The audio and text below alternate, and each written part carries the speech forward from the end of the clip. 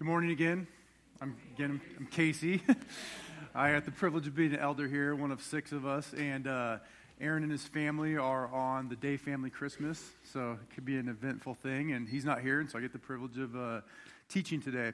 And so we've been in this series of Jesus Said throughout the whole year, and we've been going through that, and we're in the sub-series called Peace Be With You. Right, so Jesus, before he was leaving, he says, he's going to give us his peace, and peace be with you. And, I like telling stories, so that peace be with you story. And today we're going to talk about what real peace is, and not a false peace. But I can only tell some stories from my line of work because some of them they're just not church appropriate. But this one I think fits it. And there's a kid, and he's I'm a police officer, if you don't know, and there was a call one day that said that a guy wanted to be trespassed, or they wanted to trespass at this location, and they said he was saying that he was Jesus Christ, and that he was in a robe, and that he had a Bible, and he had long flowing hair, and he had a beard, and I'm like, I gotta go see this guy. Because if this is Jesus and I'm still here, there's a problem, right? I need to be raptured. And so I get there, and sure enough, there's a guy with a white robe. I have a picture. I wanted to put it up here, but I probably shouldn't. But he's got a long flowing robe. He's got long flowing, beautiful brown hair. He's got a beard, a goatee. He's got an energy drink in one hand, and he's got a Bible in the next. And he's also wearing board shorts.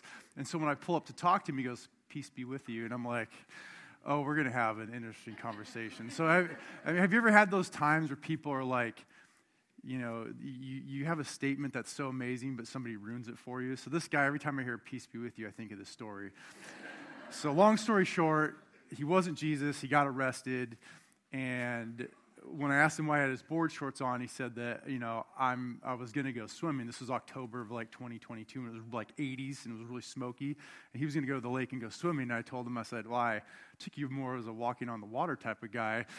And he looks at me and gives me a scowl. And then he's like, can you just not take this Bible and the robe with me to jail? I go, oh, that's going with you.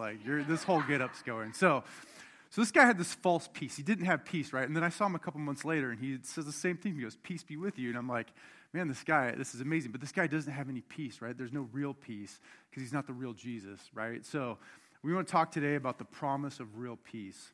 And we're going to be in John 14, 15 through 27. So we can read this together. It's going to be up on the screen. "If you love me, you will keep my commandments. And I will ask the Father, and he will give you another helper to be with you forever, even the Spirit of truth, whom the world cannot receive, because it neither sees him nor knows him. You know him, for he dwells with you and will be in you. I will not leave you as orphans. I will come to you. Yet a little while, and the world will see me no more. But you will see me, because I live, you also will live. In that day you will know that I am in the Father, and you in me, and I in you. Whoever has my commandments and keeps them, he it is who loves me.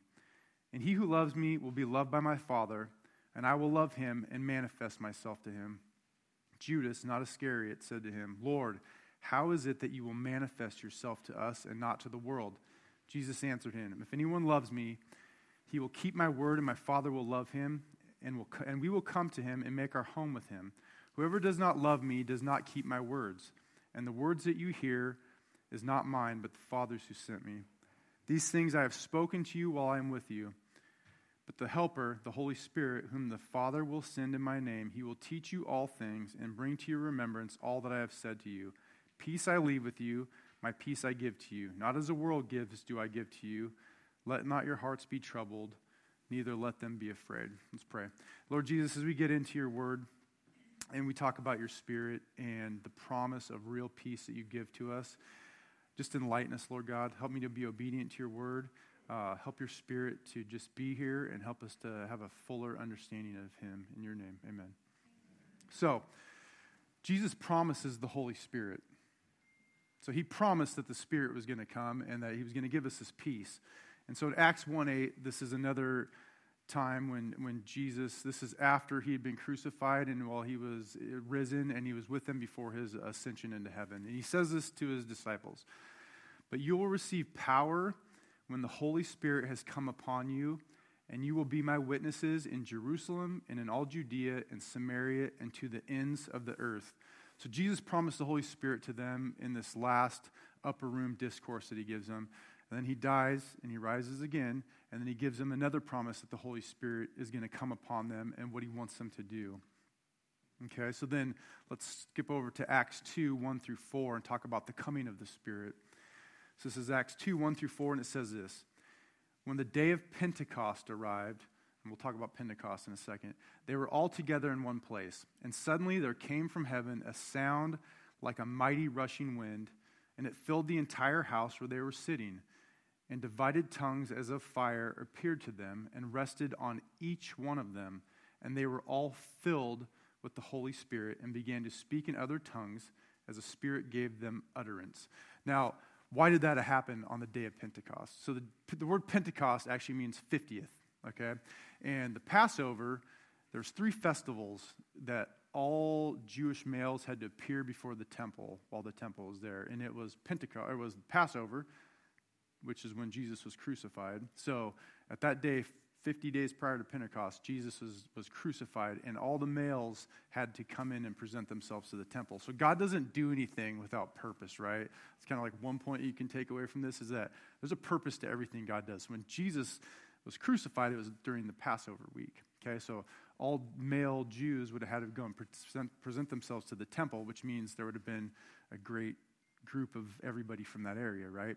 And so the other point to that, though, is that after Jesus had died and he had risen, he's walking on that road with the 2 guys, and they didn't recognize him, but they're like, you haven't heard about this? So Jesus was crucified, and they're like, no one's heard about you. You didn't hear about this? But it was Jesus. But then Pentecost is also another time, 50 days later, and 10 days after Christ had ascended. So Jesus was on earth 40 days after he died and rose again, and then he ascended, and then 10 days later Pentecost happens. And that's another time when all these Jewish males would have been in Jerusalem. So it happened at a specific time. So all these people from other nations, when they started speaking in tongues, they started hearing this good news, and it changed them, and the Holy Spirit had come upon them. All right, so we'll just do a brief theology lesson on pneumatology. So the Holy Spirit, the word for spirit in the Greek is pneumatos, okay?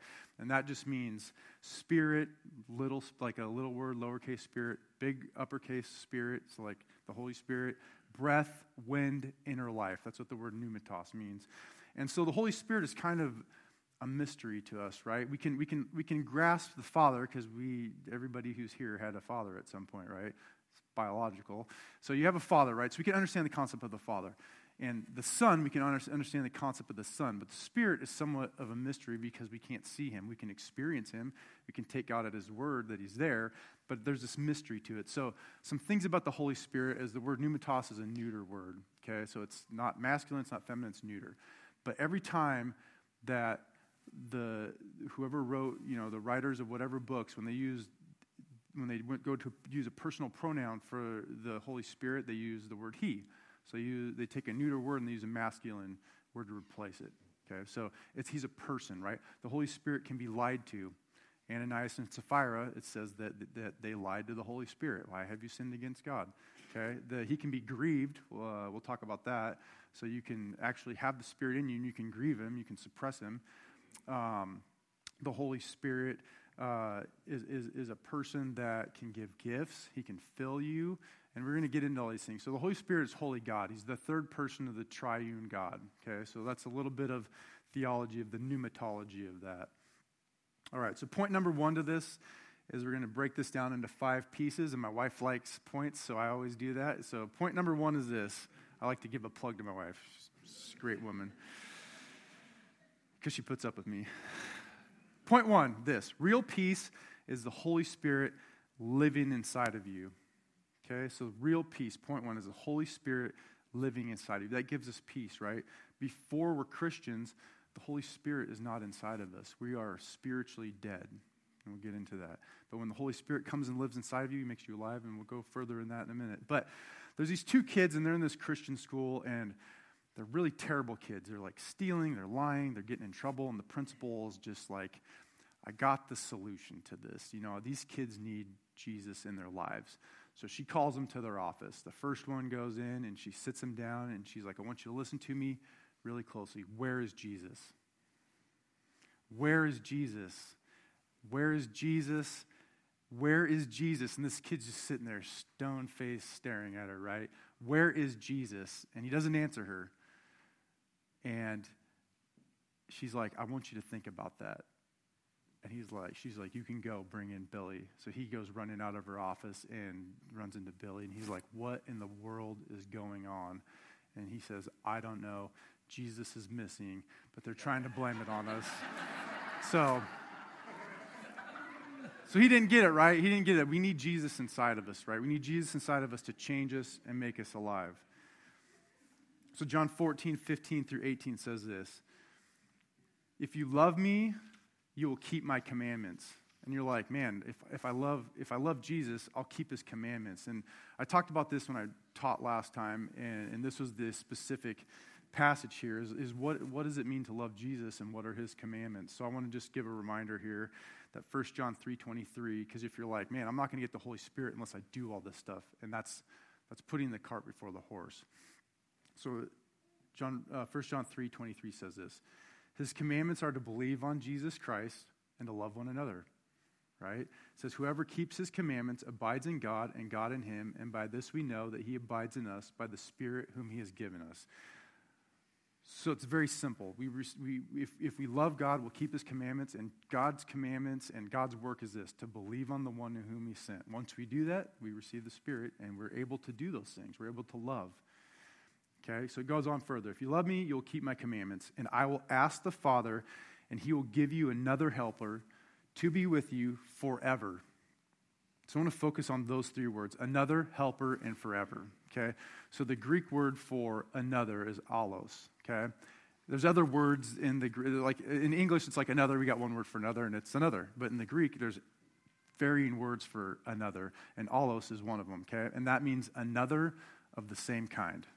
Okay, so he's not just saying like, I'm going to give you another helper. I'm going to give you some other dude to come help you guys out that's not like me. No, I'm going to give you someone that's just like me, of the same kind. He's going to be a helper. Okay, now that word for helper is paraclete. And Aaron had said that, and it's parakletos. Okay, and I like to remember it because of like football and track, and there's some athletes in here, but pair of cleats, right? Why do you wear a pair of cleats? Because they help you out, right? It's easy to remember that. The paraclete, the Holy Spirit, he's our helper. He helps her out. He helps us out. That word parakletos, it means an advocate, an alongside-er, a helper, a counselor. Okay, so that another of the same kind, counselor, helper, alongside her, okay, is going to be with you forever. I think we miss that at times, right? This Holy Spirit is going to be with us forever. The Holy Spirit is going to come and live in us forever. The Greek word for forever is aion, okay? It's where we get our English word eon. How long is it eon? Forever, right? It's forever. It's a present versus a future there. It's a present contrasting with the future, and it goes on to infinity. So this Holy Spirit is going to be with you forever. Jesus said that to his disciples because the disciples are thinking of the Old Testament stories that they heard about the Holy Spirit. The Holy Spirit's in the Old Testament. He came upon Saul, he indwelt Saul, and then he left Saul. Okay, David, when he sinned, he said, and he was brought back in the Psalm, he said, Lord, take not your Holy Spirit from me after he repented. So the Holy Spirit, it would come and go. Like Samson had the Spirit. He cut his hair and was disobedient, and then he prayed for the Spirit to come back on him again when he pushed the columns over, and he was filled with the Spirit. So the Spirit would come and go in the Old Testament. So when the disciples would hear this immediately, and Jesus had said, you're going to have the Spirit, a helper, they could think, oh, well, this helper could come and go, right? But no, what he's saying is that this helper is going to be with you forever. It's not going to be a temporary thing. This indwelling is going to be permanent. So how does this happen? How does the Holy Spirit live inside of us? How does he come into us? Let's go to Ephesians 1, 13 through 14. Ephesians 1, 13 through 14. It says this, in him you also, when you heard the word of truth, the gospel of your salvation, and believed in him, you were sealed with this promised Holy Spirit, who is the guarantee of our inheritance until we acquire possession of it to the praise of his glory. So some people would say that, that once you believe, then you receive the Holy Spirit. And so that could be like, well, is there a period of time that goes between that? In Acts, you can go back and look at how the Spirit indwelt believers, and at first they believed, they were baptized, and they had hands laid upon them, and they received the Holy Spirit like that day, right? And then you get into the Samaritans, and they believed and were baptized, but there was a period of time until Peter and them showed up, and then they laid hands on them, and then they received the Holy Spirit. And then you get to Cornelius in Acts 9, who's a Gentile, and he believed, and the Holy Spirit came upon him, and then he was baptized, okay? So there's this progression, right? There might be some confusion to that, but the big thing is that God was showing that the Gentiles were accepted in the same way that the Jews were, and the Samaritans were accepted in the same way as the Jews were, because the Samaritans and Jews had a little bit different beliefs, so they needed that confirmation, and the Jews needed that confirmation to know that they received the Holy Spirit, and they were accepted, right? But we're accepted, and we receive the Holy Spirit immediately when we believe. So the way it's broken down in this passage is that you believe, and immediately you receive the Holy Spirit, okay? So it happens there. And this Holy Spirit seals us. That's important. The Holy Spirit seals us because it's like an envelope, right? If I mail a letter to somebody and I seal it, it can't be opened until it gets there. And the contents of it stays in there until it gets there, unless someone, steals your mail, which that happens. But the recipient, in the way it works in God, is that God promises it, he seals it himself, and he says it's going to be sealed until we acquire possession of it. So that's until a future date. In Ephesians 4:30, it says, don't grieve the Holy Spirit of God with whom you are sealed until the day of redemption. So the Holy Spirit comes in us, and he seals us permanently until a period of time that only God can redeem it, because we're purchased by God. So that's, if we talk about eternal security, is once you receive the Holy Spirit, he's with you forever. And you can even grieve him, and you can upset him, and you shouldn't, and it should change how we live, right? But we can do those things. Second verse that talks about this is 1 Corinthians 6, 19 through 20. 1 Corinthians 6, 19 through 20. Or do you not know that your body is the temple of the Holy Spirit within you, whom you have from God? You are not your own, for you were bought with a price. So glorify God in your body. So the Holy Spirit, holy God, dwells inside of us. And to summarize this up, that should change our lives, right? That should change us. It should make us live differently, right? Because we have God inside of us, and he's not going to go away.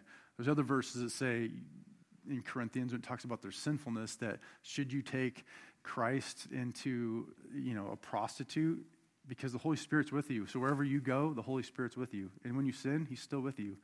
And it grieves him, but we need to confess that, right? So we'll get into what filling and whatnot is, because there's a difference. But the indwelling of the Spirit is permanent, and it happens the moment we believe. Point 2, real peace is the Holy Spirit makes us alive. Real peace is the Holy Spirit makes us alive. Joseph Campbell writes about this in the Huffington Post, and I agree fully with this. I don't believe people are looking for the meaning of life as much as they're looking for the experience of being alive. How true is that, right? I mean, I've done some crazy things. I like adventure. I like going out and pushing myself to feel alive. And sometimes you go push yourself to feel alive, and you're like, I don't want to die. I really like being alive, right? And so in 2011, I went on this Colorado running/hiking adventure with my buddy, and probably one of the most times I ever felt alive was we were in Leadville, Colorado, and there's a mountain there called Mount Elbert, and I grew up outside of Mount Rainier in Buckley as a kid, so I'd look out my window, and there's Mount Rainier right there, right? And Mount Elbert is like it's 28 feet higher than Mount Rainier. Mount Rainier's elevation changes at times because of the glacier on top, but I've always looked at that mountain. I've never hiked it. There's a guy in here that's hiked it 15 times. Right? And why do you hike it? Do you feel alive when you're at the top? Yeah. So we do these things. We push ourselves. I hiked Mount Elbert, right? And it's 14,439 feet. It's a little bit higher than Rainier. It's the second highest peak in the continental U.S. And my buddy and I, we trail ran it, and then we power hiked it, and we got up there, right? And I flew into Denver 2 days before that, so I was at sea level, so I'm at 14,000 feet like 2 days later. So the first day, we run around this like horseshoe lake at Leadville. Leadville's at 10,000 feet, so it's like one of the highest incorporated towns in the U.S., and there's some cool outlaw saloons there and old school Wild West stuff, but there's a 100-mile Leadville race where people run 100 miles. My buddy who I was with had done that, which is crazy. I can't even comprehend that. But I get to the top, and we hike and power hike up there. My pulse, because I'm crazy, my wife would say that as I check my heart rate, but it was like 165 beats a minute for hours, right? And you could feel it in my throat. And my hands swelled up because of the elevation. And I probably wasn't like really acclimated, but I was in pretty good shape at the time. But like I get to the top, and it is just the most amazing thing I've ever seen. I felt super alive, right? And it was awesome. But we do these experiences to feel alive, and that's the physical aspect of it, right? There's been other times when you go to Knott's Berry Farm, and there's this crazy like seat on this, like I don't even know what it is, like a swing. But it's like a mechanical, and you're just on the seat by yourself, and you're strapped in, and it goes up, and then it comes down, and you literally feel like you're being slammed into the ground. And that was one of the times where I was like, I don't want to die. I like being alive. I don't need to experience this, right? So there's things that we do to feel alive, and then there's, and that's what it is. But those are physical things, right? If you haven't received Christ as your Savior and had your sins forgiven, the Spirit comes to live inside of you, you're spiritually dead, and there's nothing that you can do to feel alive. There's no physical thing that you can do. You have to believe. All right, so it says this in John 14, 19 through 20. Yet a little while, and the world will see me no more, but you will see me because I live. You also will live. And in that day you will know that I am in the Father, and you in me, and I in you. So there's this weird play on words, but when we believe and receive the Holy Spirit, it says we're taken from that kingdom of darkness and put into the kingdom of light. So we're in Christ, and then Christ is in us through his Holy Spirit, and we're in God, right? So there's this we're alive, we're made alive, right? Jesus is talking to Nicodemus in John 3, 5 through 6, and he's talking about the Spirit, and you have to be born of the Spirit and water and blood and whatnot to get into the kingdom of heaven. And he says this, Jesus answered, truly, truly, I say to you, unless one is born of water and the Spirit, he cannot enter the kingdom of God. That which is born of flesh is flesh, and that which is born of the Spirit is spirit. So we have to be born again. We have to be made alive. We have to be alive spiritually to get there. You, however, are not in the flesh. This is Romans 8, 9 through 11. You, however, are not in the flesh, but in the Spirit, if in fact the Spirit of God dwells in you. Anyone who does not have the Spirit of Christ does not belong to him. But if Christ is in you, although the body is dead because of sin, the Spirit is life because of righteousness. If the Spirit of him who raised Jesus from the dead dwells in you, he who raised Christ Jesus from the dead will also give life to your mortal bodies through his Spirit who dwells in you. So knowing you're alive, how do we know that we're alive? How can we have the assurance of our salvation? In the past, I'd struggled with that, right? Because, I didn't really understand it, and I didn't understand all the good things that God has done. But God wants us to know that we're saved. He wants us to know that we're his children and that we're in him. Because when we understand that and we know that, we serve him better. We don't serve him out of fear. We serve him out of gratitude, right? So there's two ways to know this. The Word, because God said it. It's all throughout the Bible, we can know this, that we have the Spirit, and two, through our experiences, through a changed life, through the fruit that comes out of the changes that the Spirit does in us, right? Romans 8, 15 through 16 summarizes this. For you did not receive the spirit of slavery to fall back into fear, but you have received the Spirit of adoptions as sons, by whom we cry out, Abba, Father. The Spirit himself bears witness with our spirit that we are the children of God. So if you have the Holy Spirit, you're alive. And we can know that because the Spirit talks to our spirit to let us know we're right with God, right? It's that inner peace. But if we live in sin and we, as Christians, and if we sin and we do things that we shouldn't and we don't confess those and get right with God as soon as we can, that hinders us, right? Those feelings can betray us. Even though we're alive, we're not going to feel it, right? So we're not going to have the experience thing. So there's a synergy to it that when we're walking with God and filled with His Spirit, then we're experiencing that experience portion of knowing that we're good with Him, right? Point number 3, real peace is the Holy Spirit completing the relationship between God and us. So it says this in John 14:21-25. Whoever has my commandments and keeps them, he it is who loves me. And he who loves me will be loved by my Father. And I will love him and manifest myself to him. Judas, not Iscariot, said to him, Lord, how is it that you will manifest yourself to us and not to the world? Jesus answered him, if anyone loves me, he will keep my word, and my Father will love him, and we will come to him and make our home with him. Whoever does not love me does not keep my words. And the words that you hear is not mine, but the Father's who sent me. These things I have spoken to you while I am still with you. So we all live somewhere, right? We live in a house. We live in an apartment. We live in a trailer. We could live in a tent.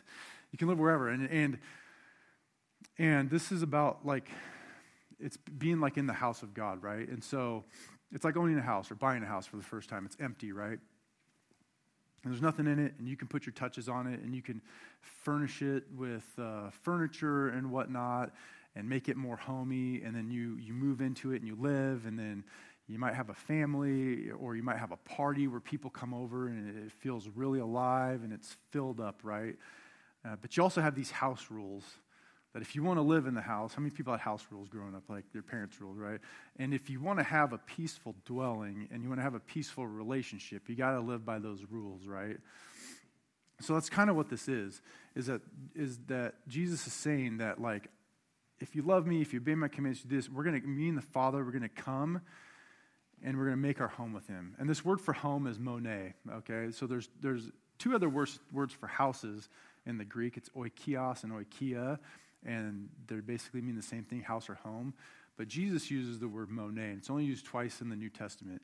And he uses it the other time in John 14:2, where he says, in my Father's oikia is house, there are many monēs, mansions, right?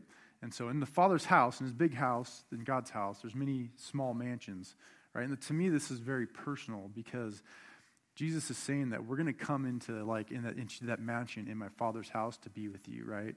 We're going to dwell with you, and it's going to be, this home. We're going to make our home with you. Jesus said in Revelations, I stand at the door and knock. If anyone hears my words and opens the door, I'll come and eat with him. I'll come in and be with him, right? Jesus wants to have that relationship with him, but to have that fulfilled relationship is we have to obey by the house rules, right? And his commandments. And if we really love God, we're going to obey his commandments, right? 2 Corinthians 6:16-18 says this. And what agreement has the temple of God with idols? For you are the temple of the living God.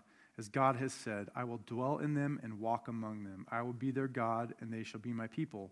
Therefore, come out from among them and be separate, says the Lord. Do not touch what is unclean, and I will receive you.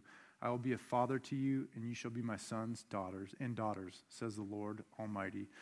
So God's calling us, because we're in this relationship, the Holy Spirit's inside of us, we've been made alive, God has made his dwelling with us in our hearts and in our lives. He's calling us to a higher living, right? Like, how does that play out? It's like we follow God, right? We live for him. We experience him. Point number 4, real peace is the Holy Spirit helping us understand God's truth. John 14:26 says this. But the Helper, the Holy Spirit, whom the Father will send in my name, he will teach you all things and bring to your remembrance all that I have said to you.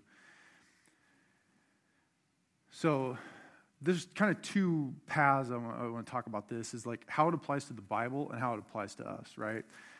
So the disciples, if we go back and think about them, is that Jesus is going to says that it's the Spirit that's going to be in you. He's going to teach you all things. He's going to bring to your understanding the things that I said. And so the disciples, they weren't these super awesome, amazing guys, right? Before they met Jesus. They were fishermen, and they were one was a tax collector. It doesn't say about what the other ones did. One was sitting under a tree when he was found. Okay, he was hanging out. Paul was a tent maker, but he was also a Pharisee. So Paul was probably the most learned of all the apostles, right? Because he had that training. But these guys were just average dudes. John MacArthur wrote a book called 12 Ordinary Men, and they changed the world, right? Like, you don't have to have a PhD. You don't have to have a master's in divinity. God teaches us through his Spirit when we get into his word. He opens it up for us, right? And becomes alive. It's a living book. So have you ever wondered like how the gospel writers quoted Jesus? Like, because all these gospels are written like years later and they're directly quoting Jesus, right? You read that like, oh, that's crazy. Like, how'd they write that down, But this verse explains that, is that he'll teach you all things and bring to your remembrance all that I've said to you. So this is where we get to like the inspiration of the scriptures and the infallibility of God's word. 2 Timothy 3:16 says this, all scripture is given by inspiration of God and is profitable for doctrine, for reproof, for correction, for instruction in righteousness. It also says this in 2 Peter 1:21.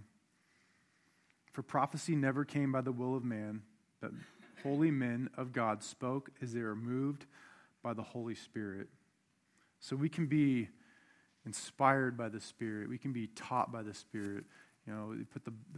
God put the Bible together through the Holy Spirit and brought to the remembrance, but he also teaches us his truth when we delve into it. It says this in 1 Corinthians 2:10 through 16. These things God has revealed to us through the Spirit. For the Spirit searches everything, even the depths of God. For who knows a person's thoughts except the spirit of that person which is in him? So also no one comprehends the thoughts of God except the Spirit of God. Now we have received not the spirit of the world, but the Spirit who is from God, that we might understand the things freely given us by God. And we impart this in words not taught by human wisdom, but taught by the Spirit, interpreting spiritual truths to those who are spiritual. The natural person does not accept the things of the Spirit of God, for they are folly to him, and he is not able to understand them because they are spiritually discerned. The spiritual person judges all things, but he himself is to be judged by no one. For who has understood the mind of the Lord so as to instruct him? But we have the mind of Christ. I've read a lot of theology books, and I've read a lot of people that are very learned. Harvard Theological Seminary, Princeton Theological Seminary. There's these philosophers, and they're really, really smart people. But some of them don't have the Spirit of God, and what they write makes absolutely no sense, right? And it's like, that sounds great, right? But it's not biblical. It's not spiritual, right? Because they don't have the Spirit. They might be really smart, but they don't have God's Spirit, right? John 16:13 through 15 says this, when the Spirit of truth comes, he will guide you in all truth, for he will not speak on his own authority, but whatever he hears, he will speak, and he will declare to you the things that are to come. He will glorify me, for he will take what is mine and declare it to you. All that the Father has is mine, therefore I said that he will take what is mine and declare it to you. So Spirit leads us in truth, right? He helps us to understand truth. One more point and we'll get out of here. Number 5, the Holy Spirit is real peace. Real peace is a person. It's the Holy Spirit. Jesus says this in John 14:27. Peace I leave with you, my peace I give to you. Not as the world gives, do I give you. Let not your hearts be troubled, neither let them be afraid. So we have last will and testaments, right? We really hope we have that rich uncle that leaves us a bunch of money, right? And it's money, it's temporary, it's a physical thing. But Jesus' last will and testament to his disciples is, I'm going to leave you real peace. I'm going to leave you a portion of myself. I'm going to leave you my Spirit, right? So he's giving us something greater than money. C.S. Lewis says this, God cannot give us a happiness and a peace apart from himself, because it is not there. There is no such thing. I run into a lot of people that are miserable life, and it's like you're missing this inner peace, and it's God's Spirit inside of us. It's knowing who we are in God. It's experiencing him. It's living in him. It's being filled with his Spirit. Romans 8:6 says this, for to set the mind on the flesh is death, but to set the mind on the Spirit is life and peace. The fruit of the Spirit is this, love, joy, peace, patience, kindness, goodness, faithfulness, gentleness, self-control, right? Those things, that fruit comes from the Holy Spirit living inside of us and living out of us. It changes us. I'm going to leave you with the last, an illustration here. There once lived a very wealthy man who was willing to pay a small fortune to the artist who could best illustrate the presence of peace. Several artists brought paintings of sunsets and quiet meadows, but the man did not accept any of these. One day as he was walking through, looking at the most recent attempts, two paintings captured his attention. One was a painting of a beautiful, calm lake surrounded by lush green mountains. The water seemed as still as glass, and wispy white clouds danced in the bright blue of the sky. Next to this painting was another with vast differences. It was also a picture of a lake surrounded by mountains, but the strong winds had whipped the lake into a tempest, and the dark clouds hovered about the rugged mountain landscape, ready to release a downpour of torrential rains. The audience, standing about, watched with anticipation to see which one the man might choose to depict the story of peace. All were shocked when he did not choose the first, but instead chose the second. How could such a stormy scene tell a story of peace? The rich man explained, the first painting was beautiful and peaceful, but did not tell the truth of where peace can be found. Anyone could feel peaceful upon a crystal clear lake with white clouds drifting across the sky and barely a breeze blowing across the water. Then he pointed out something in the second painting which everyone else had overlooked.